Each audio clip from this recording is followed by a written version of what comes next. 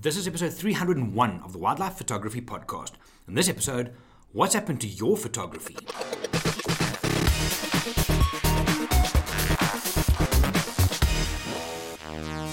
Hey everybody, my name is Jerry, I'm from Wild Eye, and this is the second podcast in just as many days. It's quite amazing. After having been away for quite some time, getting back into the swing of things, and I think it's got to do with kind of the whole world kind of ish, almost getting back to normal, but we're starting to look well ahead from a Wild Eye point of view. We're looking into 2022-23, and one of the things we're using is this time is to kind of slow down and see what we can do with the time before we start traveling again. So we're kind of standardizing when content's coming out. So as of next week, so as of the week of the 14th of September, podcast every Tuesday and every Thursday. I might, if I get carried away, which can happen, I will post more episodes in between. But for now, every Tuesday and Thursday, I'll still be hosting, and then I'll grab the guys as they go, and we'll go from there. Also wanting to get Judy and Laura and them involved a bit more, because I now have access to the office team for the next 6 months until when I travel again. But in today's episode, in this one, I want to chat about your photography, and mine, and Johan's, and Jono's, and everybody else's. Because just before I started this, if you follow me on Instagram, you would have seen this live. I went to Johan and said to him, listen, since lockdown started, since we went into quarantine, what have you done with your photography? So the first thing he says is, apart from 2 trips, not much. I said, no, not trips. Otherwise, what have you done with your photography? And the answer was, nothing. So, my turn. What have I done with my photography since lockdown started? Nothing. Zero. Fuck all. Nothing. Right? And I've did quite a few webinars, lots. I must have done about 40 or 50 now. And a lot of the time it was on Lightroom. And quite honestly, that was the only time I spent in Lightroom. Literally. So I also went on 2 trips with Johan. I went to Sabi Sands and I went to Twala with him. And then I opened Lightroom when I got home just to download my images. But that's it. Now I remember when lockdown started, we were all like, use the time. I'm going to learn a language. I'm going to learn to speak Chinese and French. And I'm going to learn how to play guitar. And I'm going to learn how to cook Indonesian cuisine. And I'm going to train at home and all these plans. And I remember many people saying to me, one of their things, because I did a little Q&A on Instagram. And many people said, I'm going to learn photography better. I'm going to process Lightroom better. I call bullshit on all of that. But here's the catch. I think it's a good thing. I think it's good for us, and I'm not going to extrapolate this to the bigger picture of the world and all that. I think it's good photographically, creatively, and just where we get to with our craft to hit the pause button. Now, we've got a saying here at the office we sometimes use that you can't always read the label from inside the bottle. So if you're in the bottle of your own photography and something's wrong, or you're in a rut, or whatever the case might be, you don't see it because you're living it, you're a part of it, so you don't get it, right? But I think now, having to have been forced, in a way, because none of us followed through, to step away from your photography, and specifically wildlife photography, because damn, you can only photograph the dogs so many times, yeah?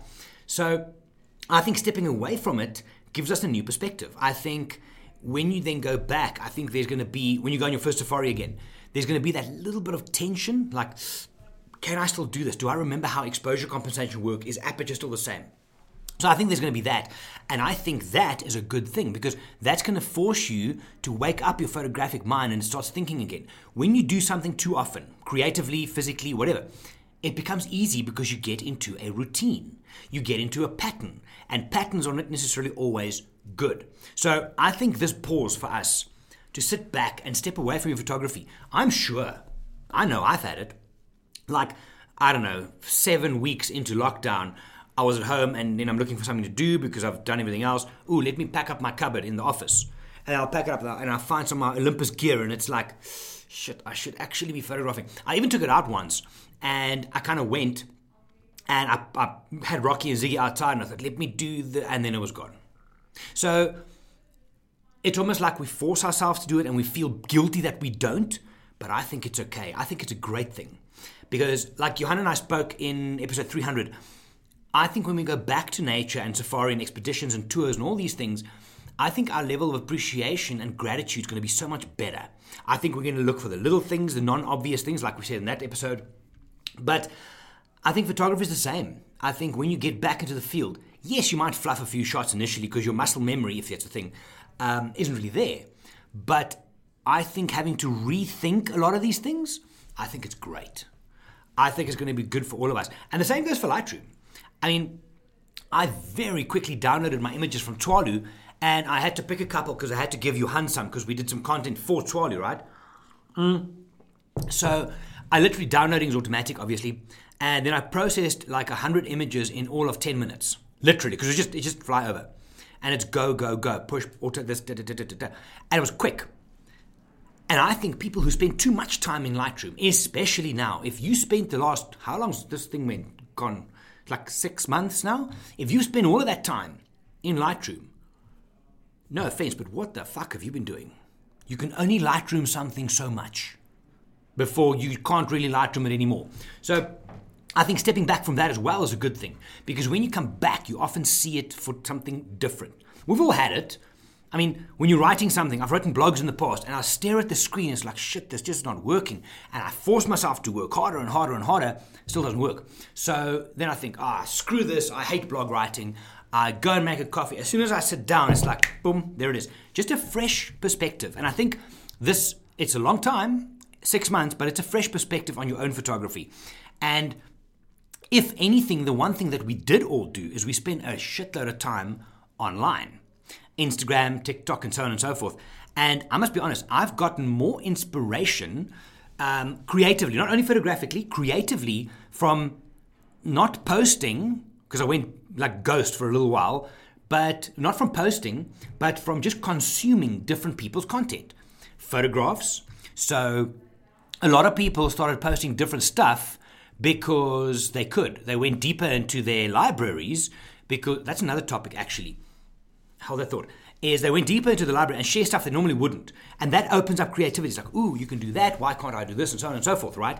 But also the video creating that some people do specifically for TikTok and Reels. Instagram has now copied that.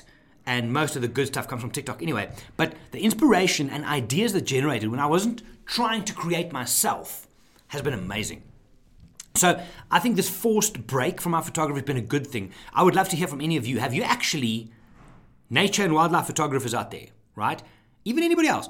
Did you photograph throughout this whole time? Did you stay active? Did you stay on top of your craft and just kept going and didn't skip a beat? Or did you take a break?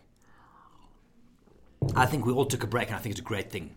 The thought I had earlier on was, and I've asked this in previous episodes, as a secondary question to this podcast, I would love to hear from you. So the first question is, did you actually keep going with your photography throughout? Yes or no, and why? Or why not?